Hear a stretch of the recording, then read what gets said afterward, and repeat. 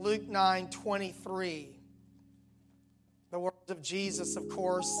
And he said to them all, now his words, if any man will come after me, let him deny himself, take up his cross daily, and follow me. This is the Follow Me series. Tonight I'd like to speak on the marks of a disciple, and you may be seated.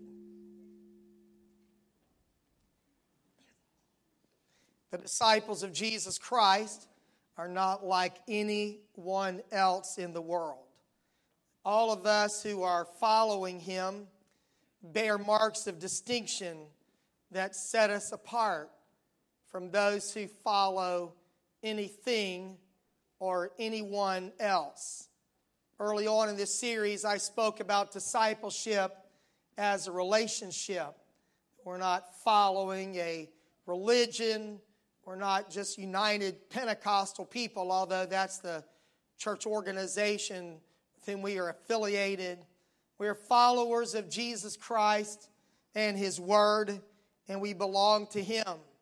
The Apostle Paul said that he bore in his body the marks of the Lord Jesus Christ. I think he specifically meant that he shared the sufferings of Jesus Christ, and the beatings that he suffered identified him with Jesus Christ.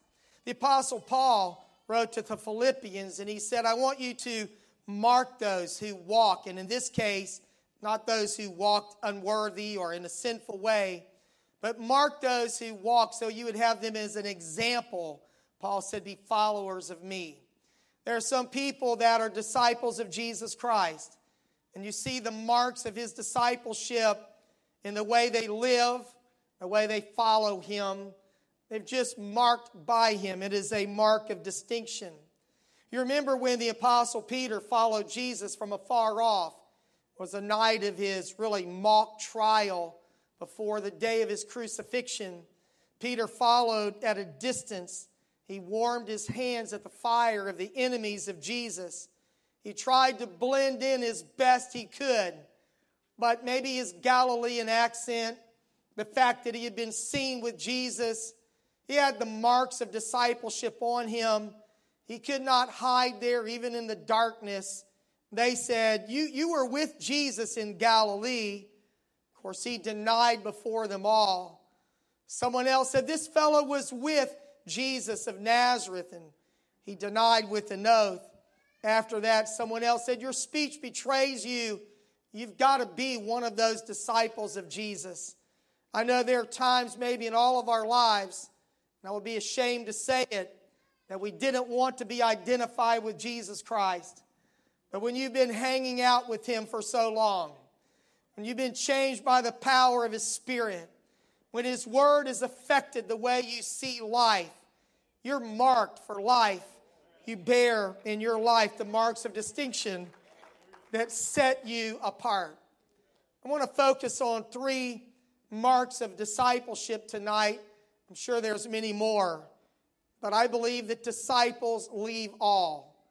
Disciples follow Jesus, and disciples become like him. The decision to follow Jesus Christ is always an inconvenient decision and a commitment that often comes at an unhandy time. Jesus is not required to give you a 30-day notice to forsake all and follow him. And by the way, when the Lord comes back to catch his bride, the church, away, you're not going to have a 30-second or a 30-minute or a 30-hour or 30-day notice to get your life right with him. The Bible said that it will be in the moment, in the twinkling of an eye. It will be so fast, you're either ready or you're not. That's just the way he chose to come back for us. Wherever Jesus encountered prospective disciples, he called them away from their life to follow him. When you deny yourself, and I know you have this verse in your mind marked clearly now, but denying yourself severs you from your agenda. I really believe that probably the clearest distinction of what sin is is that sin is demanding your own way. It is a sense of autonomy. All we like sheep have gone astray. We have turned everyone to his own way. And when Jesus calls you to follow him, it is to deny yourself. It is to forsake all. Peter and Andrew were at work when Jesus walked by. I know they had prior knowledge, and it seems like there was some unfolding of the call of Peter, Andrew, James, and John. But in Mark chapter 1, verse 16, as he walked by the Sea of Galilee, he saw Simon and Andrew, his brother, casting a net into the sea, for they were fishers. And Jesus said unto them, Come ye after me, and I will make you to become fishers of men. There's a hint to me of what Jesus does. He makes us and he causes us to become something by following him that we are not before we follow him.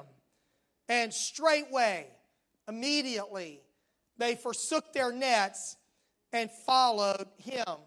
5:11 has much of the same story. Later in his life, Peter would say to Jesus, Lord, we have forsaken all to follow you.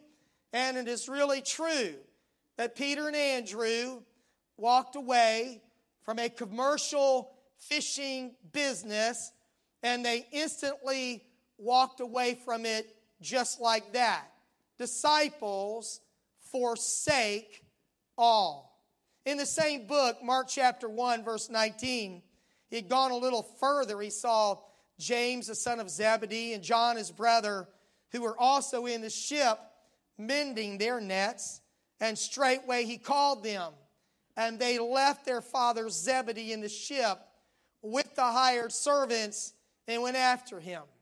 Now, if I would have been Father Zebedee, I don't know how I would have responded at this moment, because I've got this business all set up. I've got hired hands. I've got my two boys. I'm planning to leave the family business with them.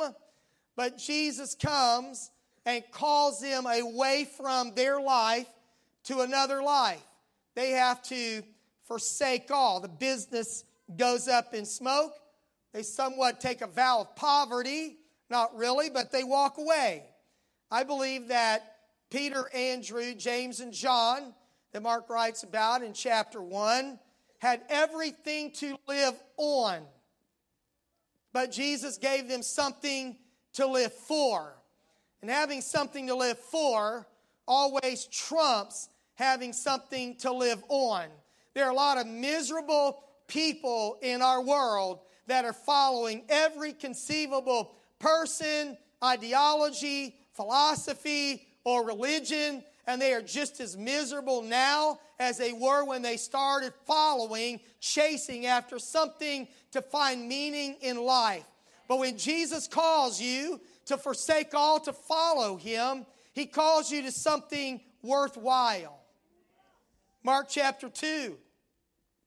As Jesus passed by, he saw Levi, the son of Alphaeus, sitting at the receipt of custom. Matthew, he's at a toll booth. He's a tax collector. Have you ever gone through a toll booth? You know, my family's from Florida. Every time we go down there, I think I'm going to have to, take out a loan to pay the tolls of going to see my mom. Matthew was a tax collector. When you went by Matthew's toll booth, you left him a little offering. Everyone who went by left taxes for Matthew. And I know you probably know this if you're a mature Christian, a Bible reader, you've been around for a while. Publicans, these tax collectors, were despised by everybody. They were seen as crooked, on the take from Rome and ripping off their Jewish brethren. And Matthew is sitting there at his job, middle of the day, and Jesus goes by him and says to Matthew, "Follow me." And he arose and followed him. Matthew just got up in the middle of the day, own private toll booth, walked away, and somewhat said, "I'm out of here."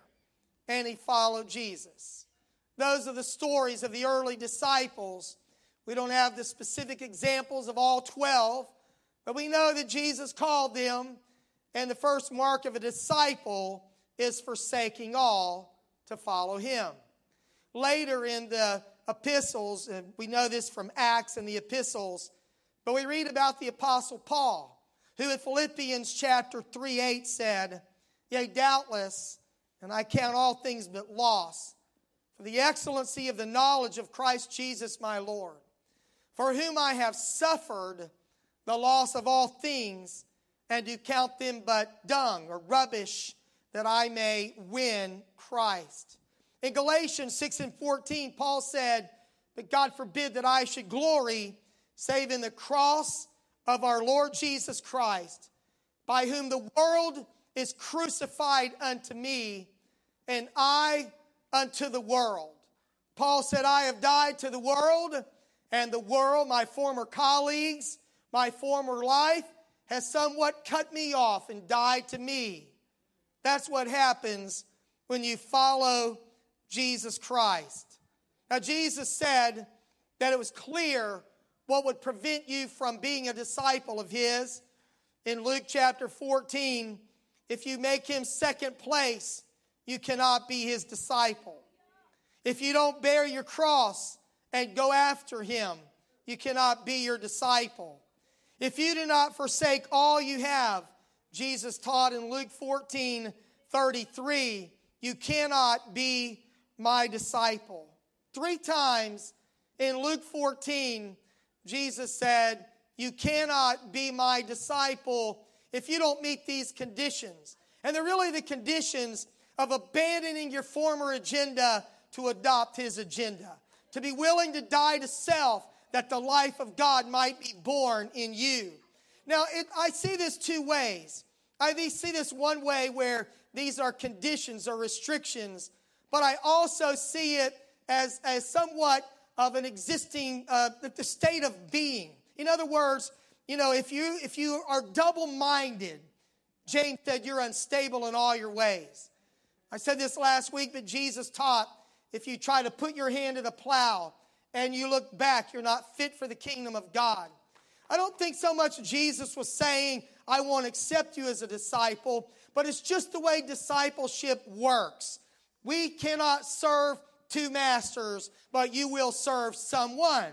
So we either serve God or mammon, that which money brings in our lives. So we either forsake all or we cannot be his disciple. You just can't sit on the fence. It's not just a condition of discipleship. It's the way discipleship works.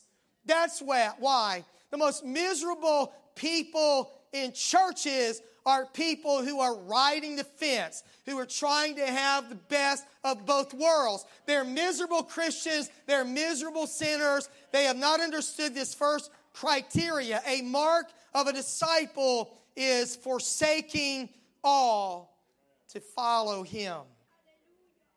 Now, there will always be excuses. Not a good time, etc. In Luke 14, which is really a passage about discipleship, Jesus compared the kingdom of God to a great supper. This is a different example than Brother Jury preached about on the last Sunday, a week ago. Jesus gave 3 examples of people who refused invitations to come to this great supper, an invitation to the kingdom of God. Luke 14:16, if you'll follow on the screens. Then said he unto him, a certain man made a great supper and bade many, and sent his servant at supper time to say to them that were come, for all things are now ready. And they all with one consent began to make excuse.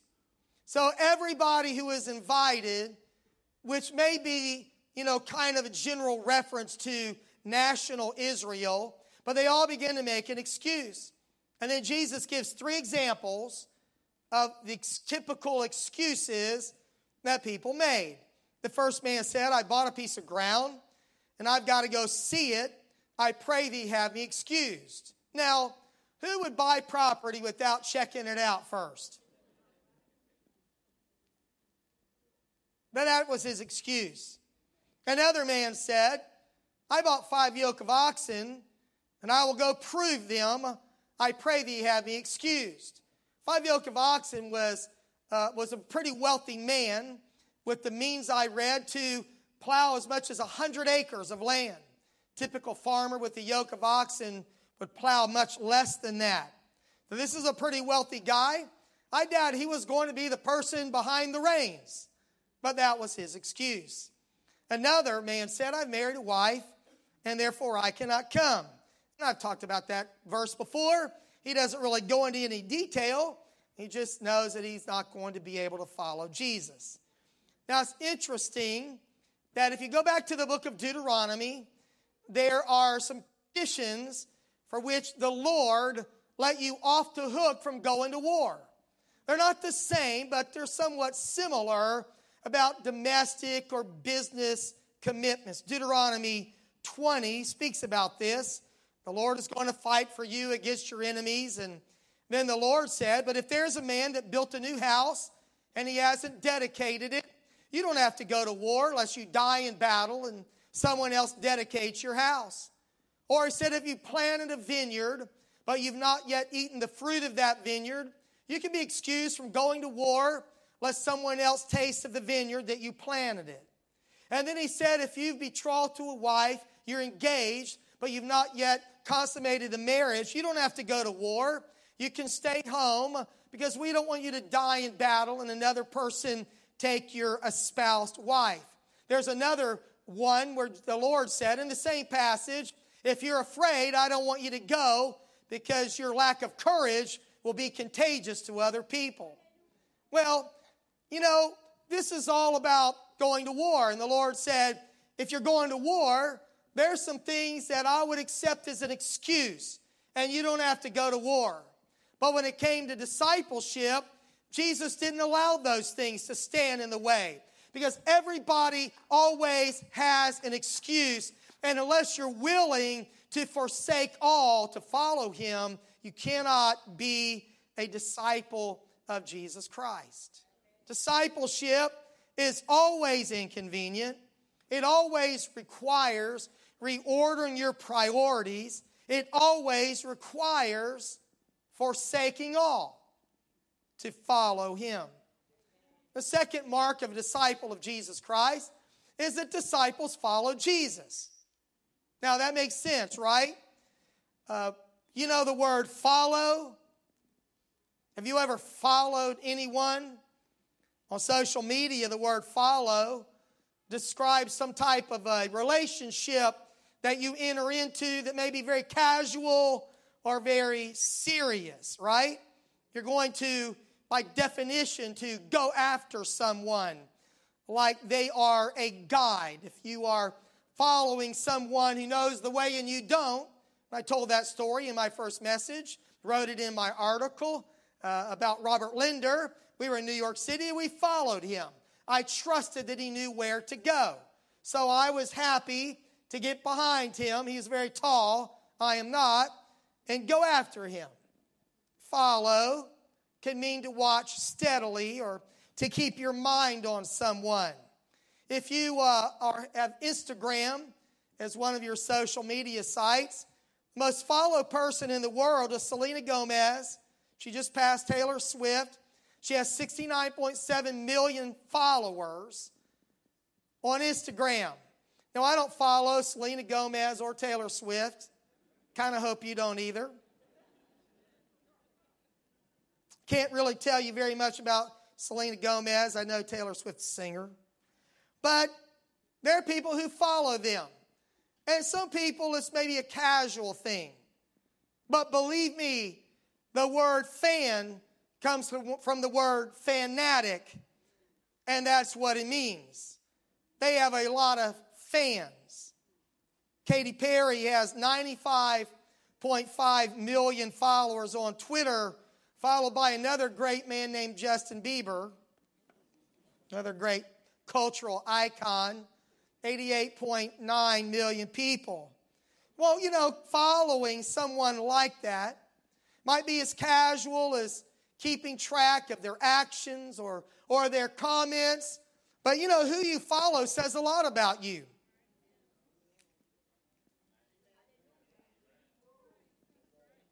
who you're interested in knowing what they're doing and what they're saying, what they had for lunch, where they're going, their latest love, their latest issue. You're following them. And I've learned that if you can show me who you're following, I can show you where you're going. Because you will go after the people you follow. You know, a parade goes a really long way. You don't have to be the person right behind the parade leader to be following him or her wherever they are going. Followers eventually imitate their guide, the person that they are following. You have the same destiny as a person that you follow. And Christian disciples follow Jesus. They do not follow the attitudes or the action or the appearance of ungodly icons in our world. We do not take our cue from them, regardless of who they are. Well, the Bible says to come out from among them and be ye separate, saith the Lord. Touch not the unclean thing, and I will receive you. I will be a father to you, and you will be my sons and daughters, says the Lord Almighty. You tell me who you're following, and you've already told me where you're going, because those people are influencing the way you live your life. You're listening to someone's voice. You are a follower.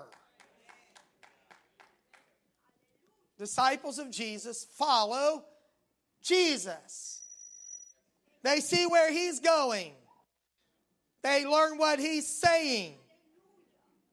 They find out what he had for lunch and how many people he fed lunch to.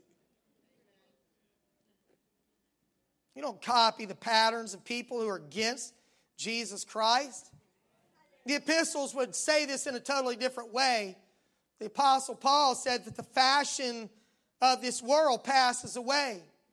John said in his epistle to love not the world, neither the things that are in the world. If any man love the world, the love of the Father is not in him. This kind of goes back to the idea of forsaking all to follow him. Disciples forsake all, disciples follow Jesus. And the problem is you cannot have a love for the world system of evil. It doesn't mean trees and bees and birds and grass and stuff like that. It means the world system that is kind of arrayed itself against God. Love not the world, neither the things that are in the world. If you love the world, the love of the Father doesn't coexist with the world in your life. It's that same idea. Well, you either love the one and hate the other, or hold to the one and despise the other. You're just not wired to live in the kingdom of God and love the world at the same time. Christian disciples follow Jesus. I preached about this just a while back, but Romans 12:2, and be not conformed to this world, but be ye transformed by the renewing of your mind, that you may prove in your life what is that good and acceptable and perfect will of God. Disciples follow Jesus.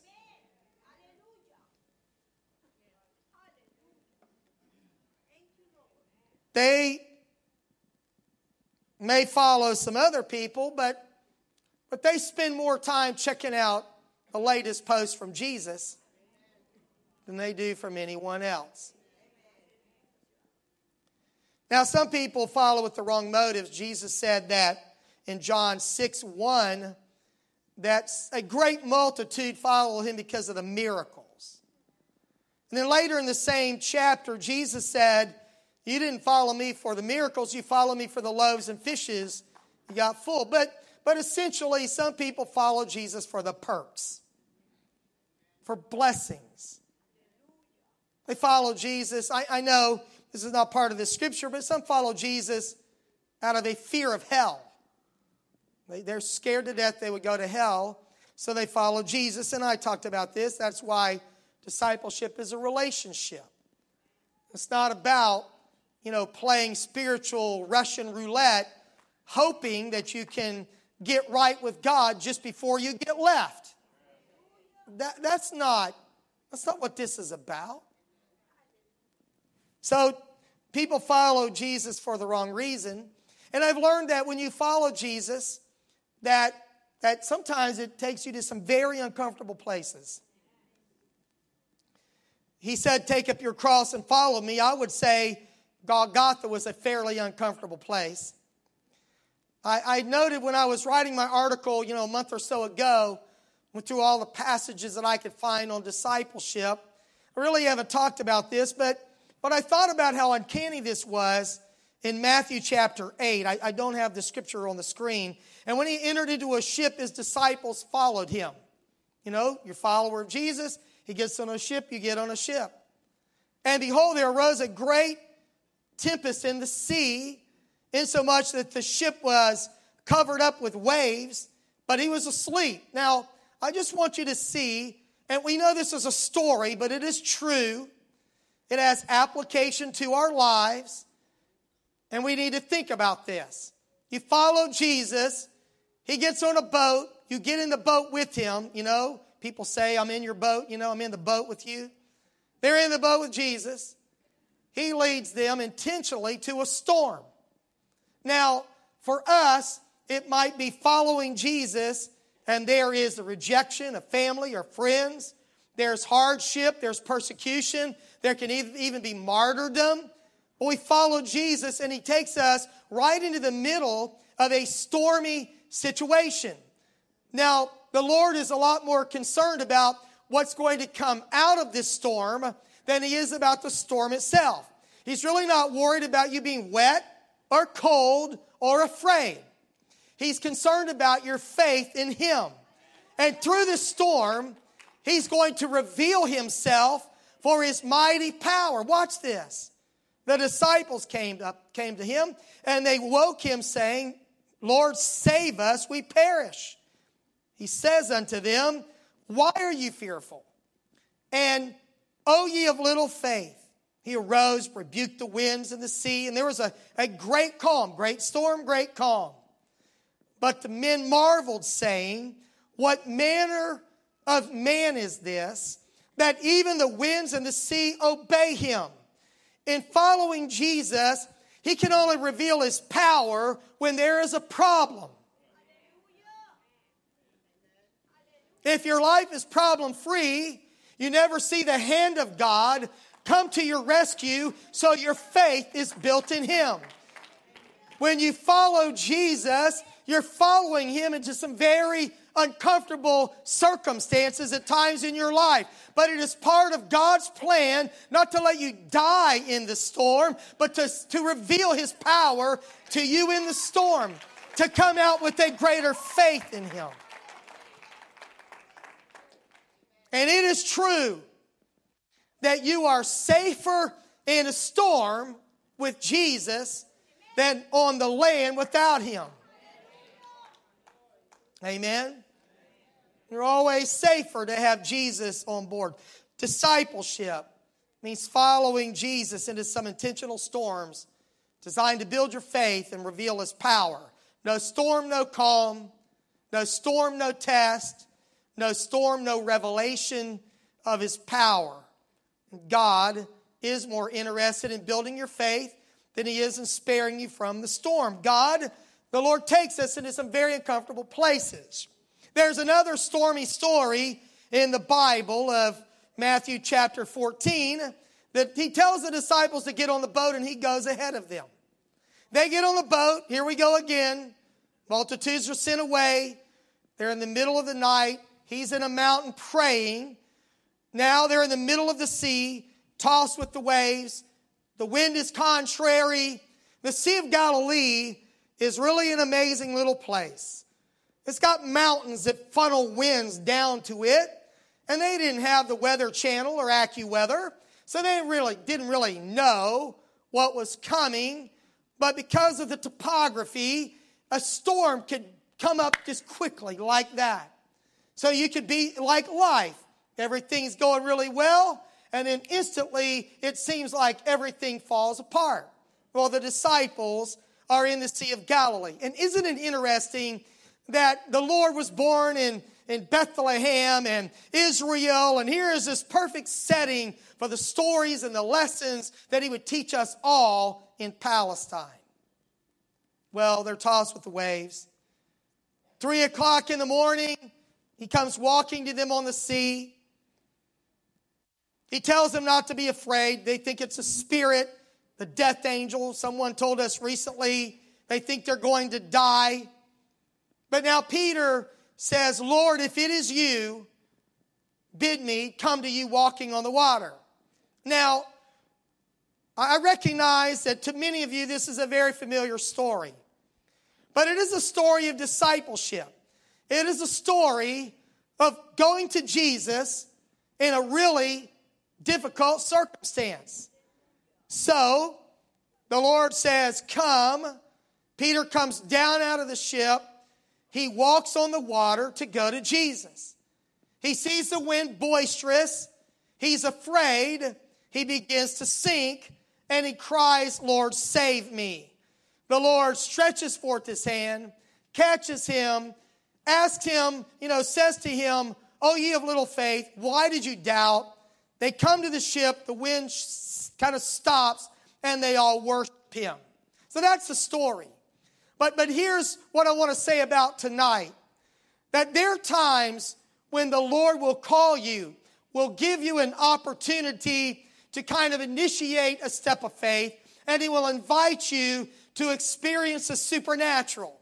So you have to decide to step out of the safe ship to try to walk on unstable water. This has never happened before, or as far as I know, since. It is an unrepeated miracle. No one is healed. No one is raised from the dead. No one is cleansed from leprosy. You might wonder why Jesus would demonstrate his power to Simon Peter just to get him to walk on water. But this is not a roller coaster ride. It's not just for the thrill of it. It is a lesson in faith. When you're walking with Jesus, when you're following him, you have to keep your eyes on him. There will always be winds and waves. And if you take your eyes off following Jesus Christ, there's a lot of stuff that will steal your faith in him. And you will feel like you are sinking beneath the circumstances of your life.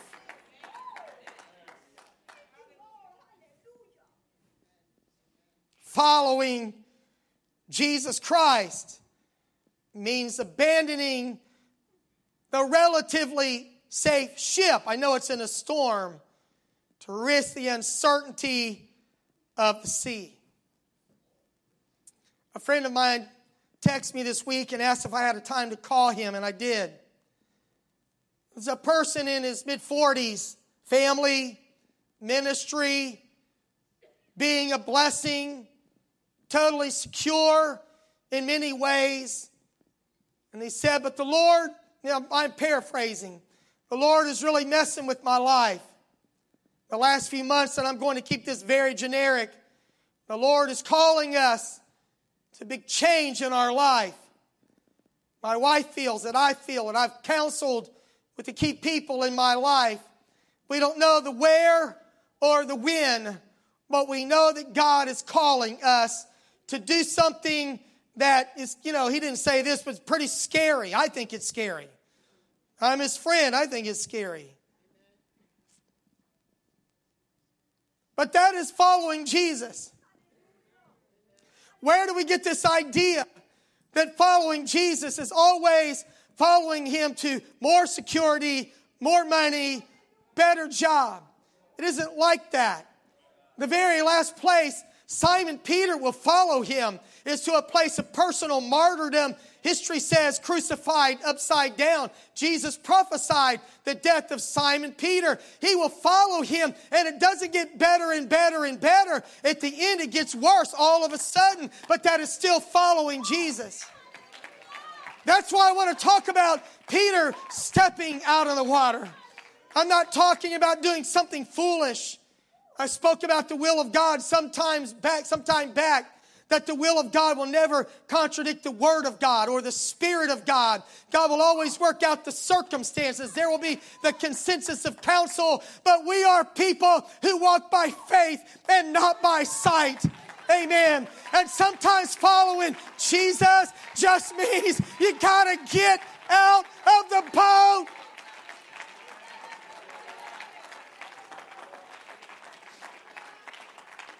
Sometimes it does mean writing a check that you know you can't write. There's no way it can happen. Sometimes it does mean emptying all out. It does mean sacrifice. That's what following Jesus is. But it is following Jesus. It is not just following some whim or some idea. It is the leadership of Jesus Christ in your life.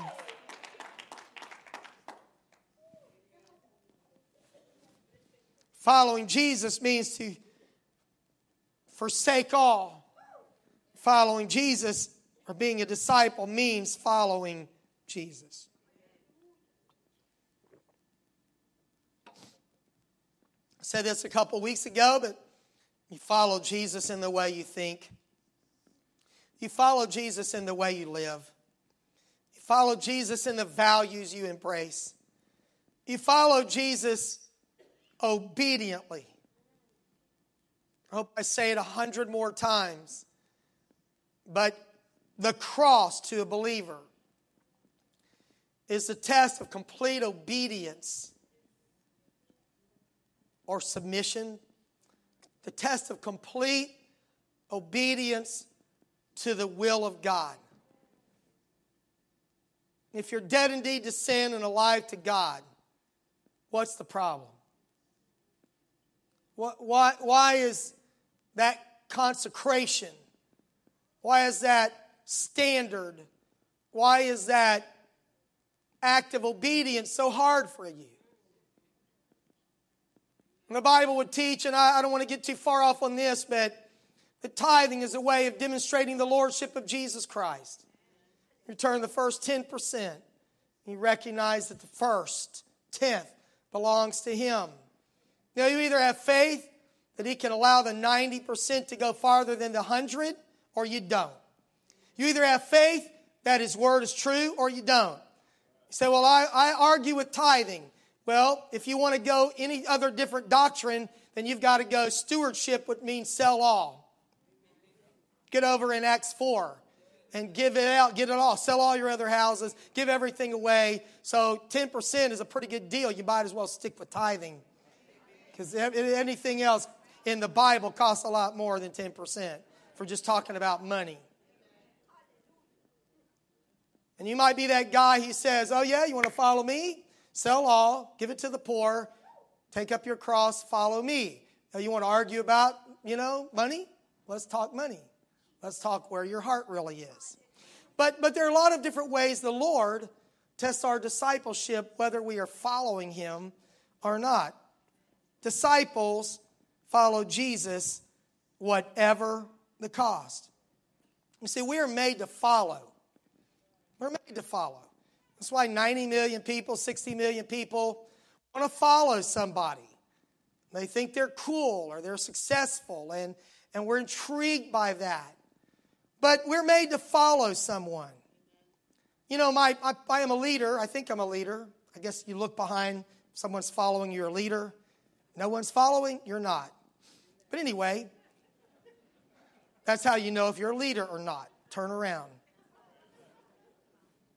But anyway, I know some people who think they're leaders and they're just mavericks and they're just riding off out there by themselves trying to be some great icon and nobody cares. That's totally free sermon. You know, by my personality, there's a saying, do not follow where the path may lead. Go instead where there is no path and leave a trail. That sounds great. You know, it doesn't appear that appeals to that pioneer in me, you know. Rugged individualist. But we're not that way. But really, while that sounds enticing, I would rather follow Jesus than blaze my own trail. Because, this is just my testimony, I found that His plans for my life were way better than my wildest dreams. The great adventure of discipleship has far exceeded any idea I had of what my life could be many times over. And you know, your way, there is a way, Proverbs said, that seems right to a man, but the end of it are the ways of death. And it's not in man to direct his steps. We don't have an internal guidance system. You know, in the same way that global positioning system allows this device to lock in on 3 or more satellites orbiting the earth. I have this need to lock in on the counsel of God, to the will of God. I have this need to kind of triangulate my life. I have to find something outside myself to guide me. I need the leadership of Jesus Christ.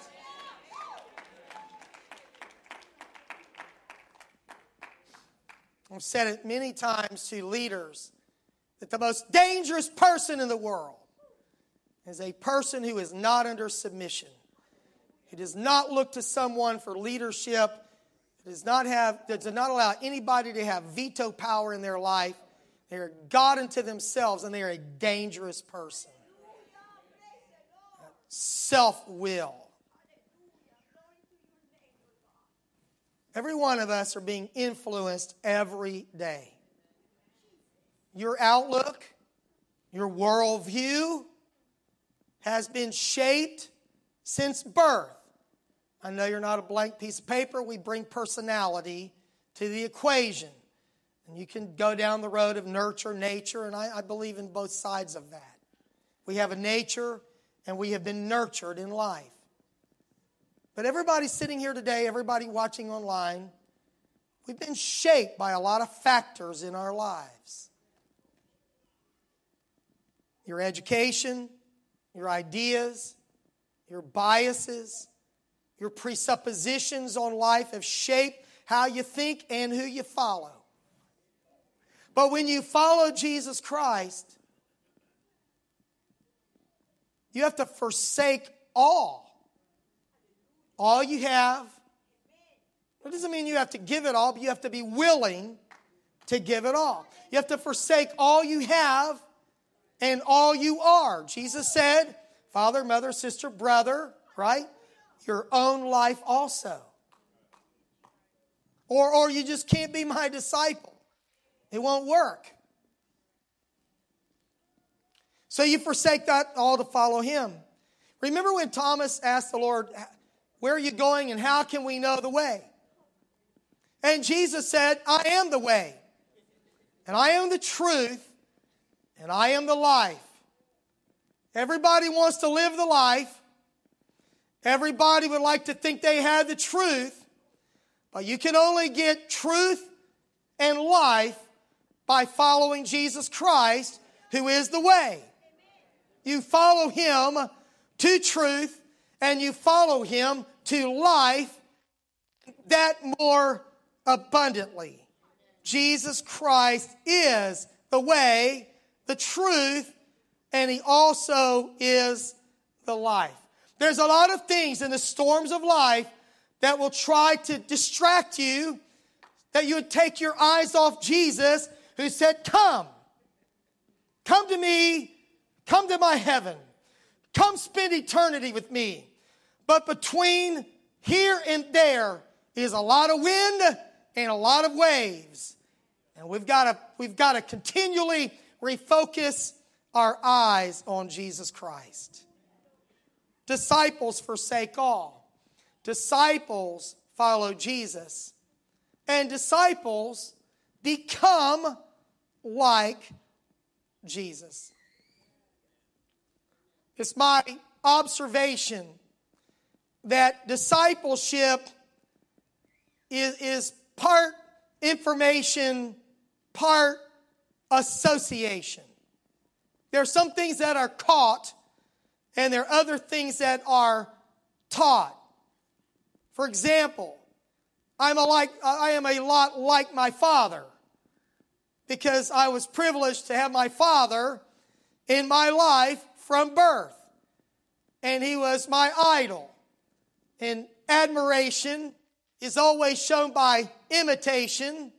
So I'm sure that my gestures, a lot about me is like my dad. My son Joel preached at another church somewhere recently, and the person, one of the people in the congregation texted me and said, you know, son ministered to me today in the lesson and the sermon, and I heard you and him more than once. Well, there may be times he wishes that wasn't true, but that's just the way it is. He can't help it. When I served in Jackson, Mississippi under Brother Kraft for 10 years, was there 13 years, you know, people said, you remind me a lot of Brother Kraft. I can't help it. He's one of my heroes, and you're just going to imitate the people that you admire. And if you follow Jesus, it's not like you've got to strain or do some contorting. If you just spend time with him, you're going to be like him. It's just what happens when you hang out with Jesus.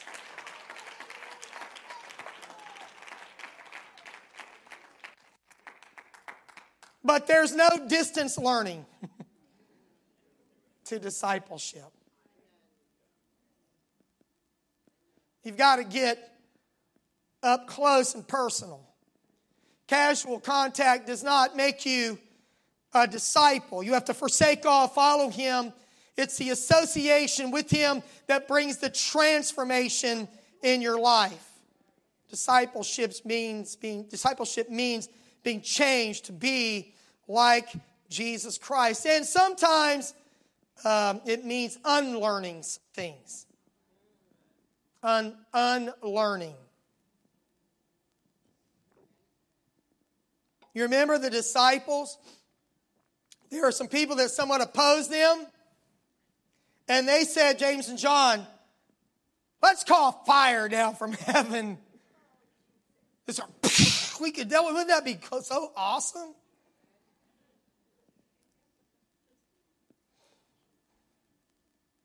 And Jesus said, you don't know what spirit you're of. Sorry, guys, you just flunked the Jesus test. The Son of Man came to save men's lives, not destroy them.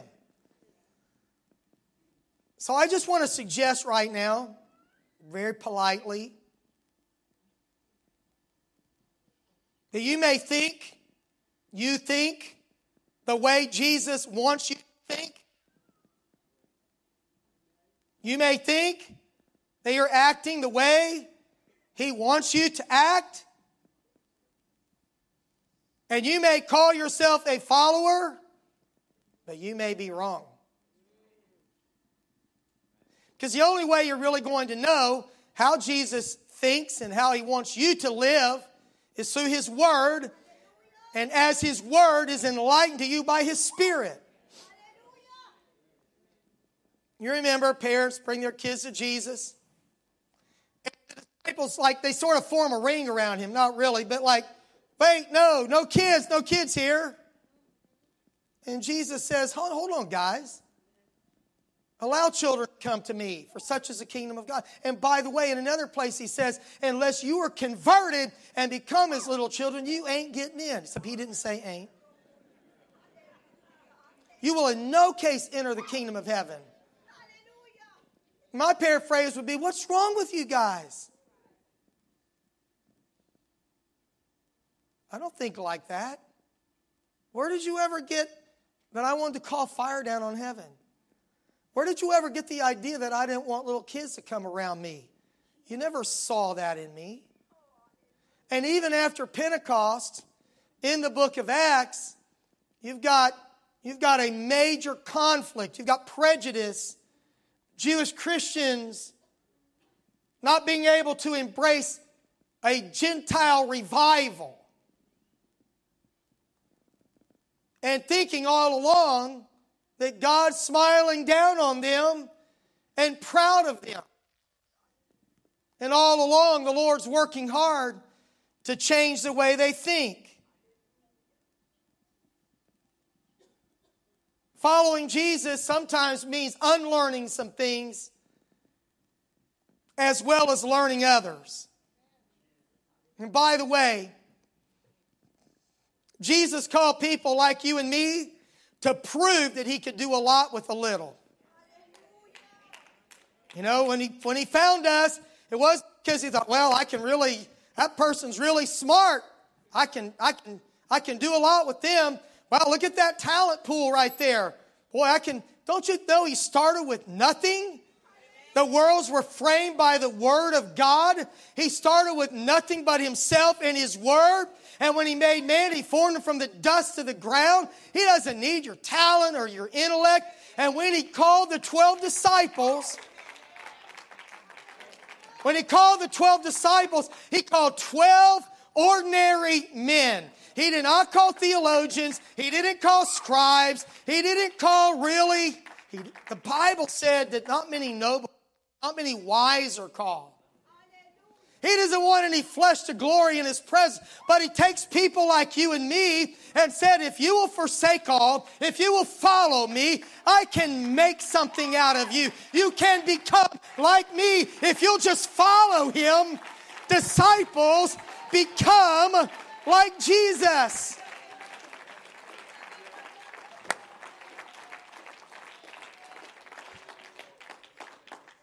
Some of you know I had a birthday Monday, and I appreciate all the kind well-wishers, but I feel like I'm such a blessed person. And one thing that my parents raised us in the church, I feel so blessed by that. And friends that have come to God out of the world told me, you should be so thankful you don't have some of the memories and experiences that I have to deal with, from my world of sin. I thank God for that. And so some of us may have come to God young with a good Christian background.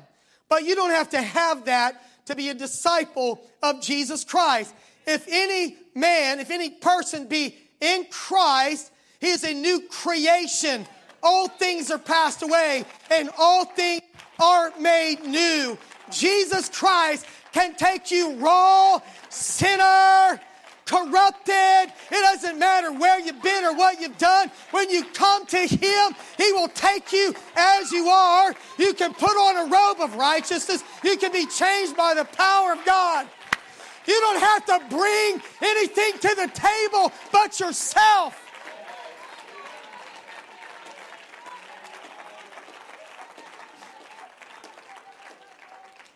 Mark 1:16.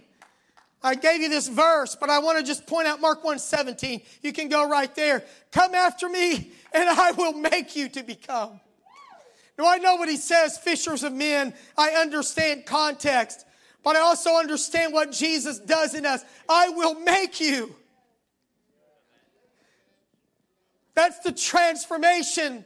That's what the Holy Ghost does. That's what the Word of God does in our life. It transforms us. It brings us up. It lifts us up. Amen.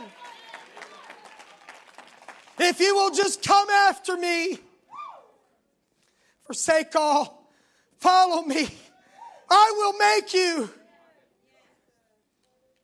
There are so many people that feel unworthy, unloved, inept. They have no idea what they can become, so they don't follow hard after the Lord. They're just afraid they don't have what it takes. Guess what? None of us have what it takes. Amen. He loved us when we were dead in trespasses and sins. We were poor. Amen. He was rich, but for our sakes, He became poor that we through His poverty might be made rich. He gave us this great gift of salvation. So don't disqualify yourself. because you don't feel like you've got the nature, the pedigree.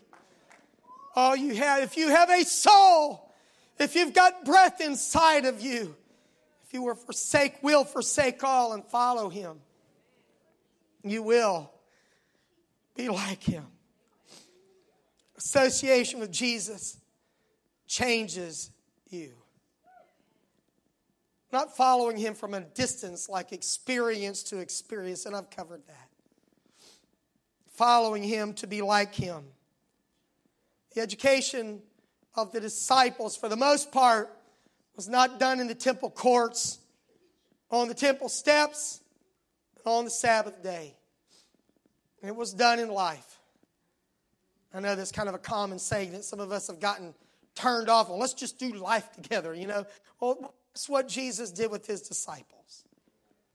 They're walking through the grain fields and teaches a lesson on a ship, on a mountain, with people through dire circumstances in life. And don't you think that the great lessons of discipleship in your life, maybe the formal lesson taught on Sunday and Wednesday, but a whole lot more of discipleship is teaching us to interact with our families, helping us be good co-workers or citizens. It's out when there's another wreck on the interstate and you know you're not going to get home on time to eat to get to church on Wednesday night. It's that all of that kind of stuff that you may segregate from your spiritual life, that's where the hard work of discipleship is done. Years ago, in the church in Jackson, the guys, they played ball, about just like here. They're playing basketball, and their attitudes were getting kind of bad. So one leader suggested that we just shut down basketball. Don't play basketball at all because these bad attitudes were coming out. Well, I don't always have the right answer, but I thought, and I said, well, the bad attitudes were there. We just saw them come out. I would rather them come out to deal with them because they're probably coming out at home or work and all these other places. If these bad attitudes are showing up in the church family life center, why don't we deal with the bad attitudes, not just shove them down where we don't know they're there? Y'all are so nice and spiritual right now, smilingly like, man, those must have been some really bad people. We're not like that.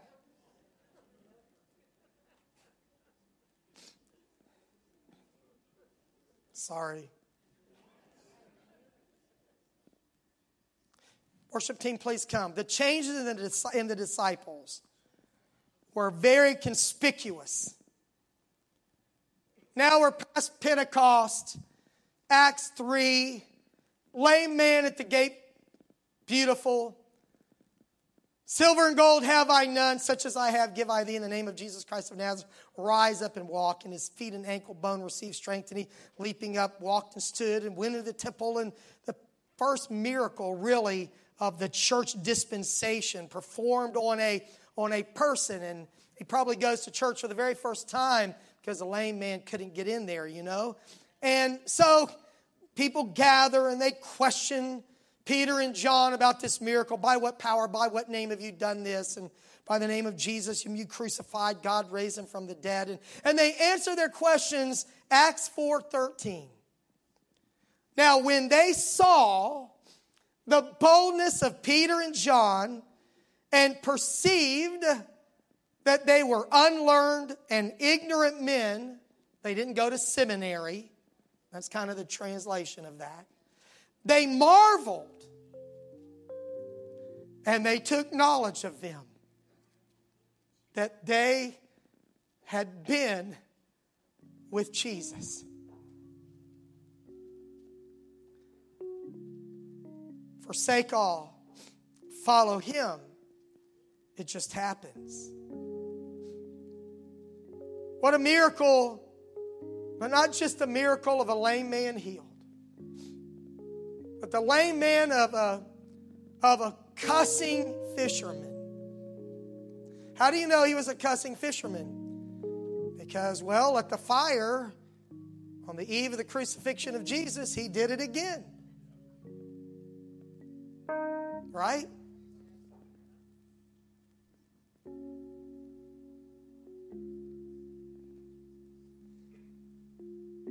And isn't that the goal?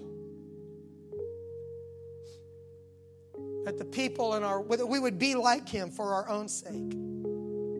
But the world around us, not just in the context of a miracle or boldness or knowledge, but by the change in our lives, people would take knowledge of us and say, boy, that's not their temperament. That's not their upbringing. There's only one explanation for this.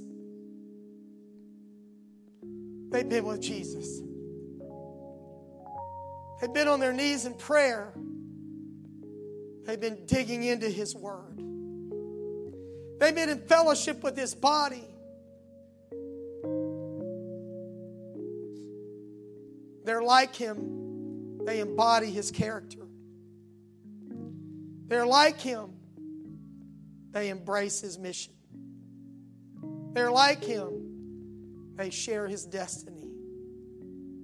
The marks of a disciple of Jesus Christ. Do you mind standing? If it's not too late for you, join me at the altar. And as you walk down that aisle, whether it's a short walk or a long walk, why don't you just say, I am following Jesus.